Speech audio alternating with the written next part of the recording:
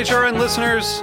As we celebrate our 15th year, we are deepening our commitment to giving voice to the next generation of food systems storytellers, and we need your help. Our internship and fellowship programs help activate new possibilities for underrepresented and underestimated young people through experiential journalism, audio engineering, and production training. Through these unique programs, HRN helps food equity stewards build essential workforce readiness skills that expand their potential and foster economic mobility. Please consider supporting these critical programs.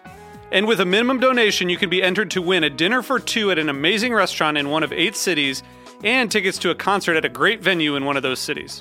We have incredible partners across the country who have donated, as they also share our passion for helping to educate the next generation of food systems storytellers. Check out heritageradionetwork.org/15 to donate and enter to win today. That's heritageradionetwork.org/15 to donate and enter to win today. And make sure you donate before March 31st. Thank you.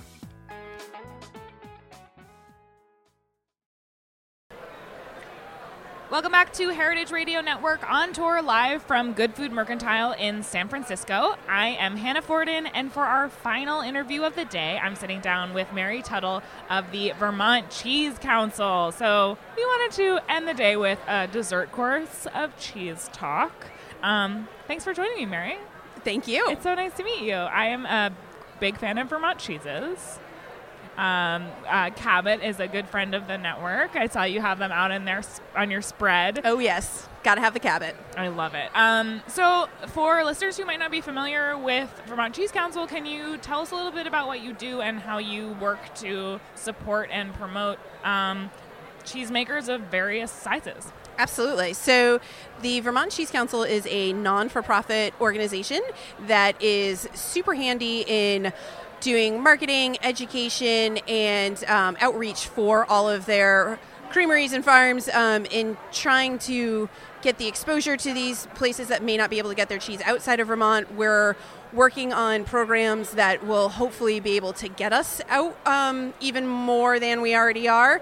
And then we do education for cheesemakers and making sure that they're on top of everything that's going on in the industry and food safety and all that fun stuff. So that's what we do for our cheesemakers. I love it. And one of my favorite subjects to talk about is terroir, and especially when it's talking about things that aren't wine, because I think it really does exist in kind of everything, whether Absolutely. It's actual like microbial soil influence or if it's just the people who are making it and the things that they find delicious. So let's talk about Vermont cheese and what makes it so special, because it is so special. Yes. I think there's a couple of things involved in that. My experience is it's absolutely what your cows are eating. So, and with us, it's really interesting because it changes seasonally. So depending on, if your cows are on hay or if they're out in the field or what have you, that's going to change the taste of your cheese. And then it's also the caves that they're aging in. That's going to make a huge difference. So each cheesemaker kind of has their own system of how they do that. And then what's growing on their rinds, that gives you a completely different taste and feel. And then even in different sections of Vermont, that's going to change too. So whether you're up in the Northeast Kingdom or you're way down south in like the Putney area, all of that makes a difference and gives the cheese its unique flavors and even textures and colors too. It's brilliant. That's so cool. And I'm sure the climate itself, like, I know the cold nights, warm days makes for like very sweet, flavorful fruits and vegetables. And if the cows and sheep and goats of Vermont are eating this grass, is it especially, like, is the grass sweeter in Vermont? It certainly could be, yes. So one of my favorite examples of that is when we get cheeses that are off of like springtime milk and they straight up taste like garlic scapes or like green onions, when all of that's just kind of coming up and out of the ground and you can actually taste that that's what the cows were munching on. It's amazing. That's awesome. Talk about terroir. That's like full circle. Yep. So let's talk a little bit about your background. So I know that you have a background in retail. How has that, I mean, obviously that means you're super versatile at like telling the stories behind the brand. Tell me about your background and what brought you to Vermont Cheese Council. Yeah, so I am a Culinary Institute of America graduate. I have a pastry degree, did my bachelor's program there, and then I cooked professionally, or baked I should say, because it was pastry, for 10 years, and then decided that was not the way to go anymore and ended up with Whole Foods Market. And that's where I got all of my cheese knowledge from, and they were able to put me through the American Cheese Society, the Certified Cheese Professional. So I took the exam, passed that, and have that. And then was really super lucky to be able to move to Vermont and open the Mad River Taste Place, which is where the Cheese Council has their office. And I was able to join the board and just really dig down deep into the Vermont cheese scene. And it's been amazing. Dream come true, really. It's lovely. And has your experience working behind cheese counters influenced the way that you interact with, like you were mentioning how Vermont Cheese Council trains cheesemakers and like how to promote their brand, how to tell the story. Do you do something similar for cheesemongers? Oh, yeah. So in my stores, especially, our entire thing is telling the stories and making sure that all of our guests that come in know exactly who's making their food, where it's coming from, why it's so special, and that is the number one thing is telling the story. It is so important, and it makes people feel good to buy food that they know who's made it, and it's a great thing to do. Yeah. And I'm sure that there's a certain level of fluency for local Vermonters because they might they know the farms around. How does that change when you're out in markets like San Francisco where people are really far removed from the source? How does your job change and the way that you tell those stories change? I add another level of excitement to it, I think, is really what that comes down to. Like today, for example, I have a cheese from Orb Weaver Creamery on the table, and it's probably my smallest cheesemaker on the table. She's running like 9 to 11 cows or whatever it is, and they're small batch and just really well-made cheeses. And to tell that story and really nail it home that I know that Kate and Zach, who make these cheeses, they're in my store.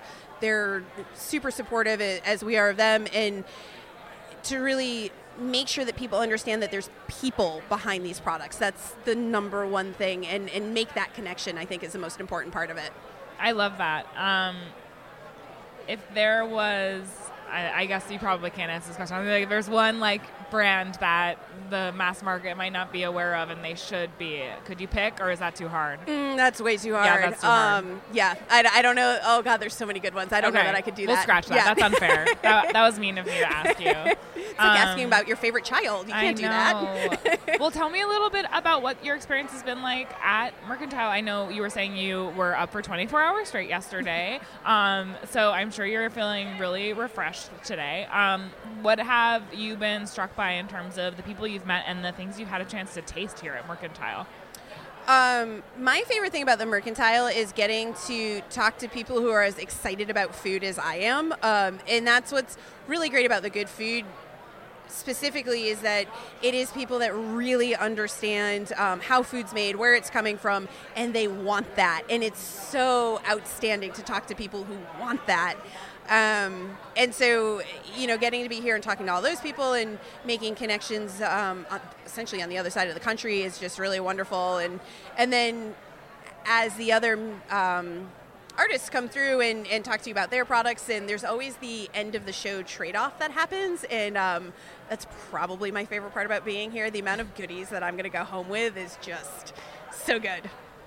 That is exciting. Are there any products in particular that you feel like go along really well with the cheeses you're showing? So we have a really good friend, both to my store and just to Vermont in general. V. Smiley Preserves is here, and she won an award last night.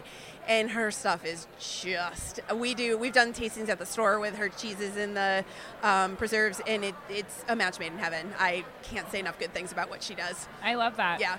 And I know that Vermont Cheese Council is a very big supporter of the Good Food Foundation and the Good Food Awards. Can you talk a little bit about the partnership between your organizations?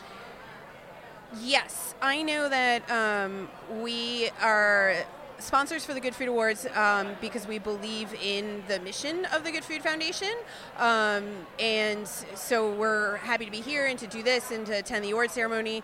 And then I know that there's other things that are being worked on with the two organizations as far as marketing and further awareness of Vermont cheese and how to get it throughout the country and whatnot. And that's the best kind of partnership you can have. So I'm personally staying tuned to find out more about that. I know it's something that's in the works at the moment. So that's really exciting. Yeah. And I know, like, HRN, we're a nonprofit organization, and it's always really nice to find those alliances with other nonprofits because we can speak the same language, and I think there's a lot of support that we can offer one another once we, like, take the time to think about it. Exactly. Once we're not just, like, hustling all day long. Yep. Like, oh, we could share knowledge and promote each other, and it's beautiful. And when the missions align like that, I mean, the two missions of the two different companies, like, it couldn't be more perfect to work together. I love that. Well, thanks for sharing all the delicious cheese with us this weekend. It's my pleasure. I think I ate, like, my weight in cheese last night at that's the great. Yeah. awards after party. It was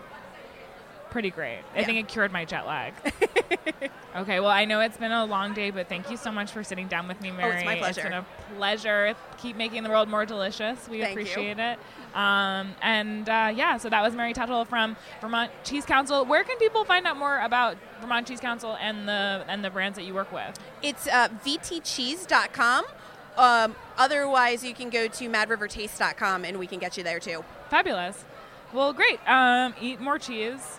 Those are the words I will leave you with. I'm Hannah Forden. This is Heritage Radio Network on tour at the Good Food Mercantile in San Francisco. That concludes our coverage. It's been an amazing time here. Thank you so much to Good Food Foundation for bringing us here once again. We absolutely love it. And thanks to the Julie Child Foundation for making our on-tour coverage possible. Thanks for listening.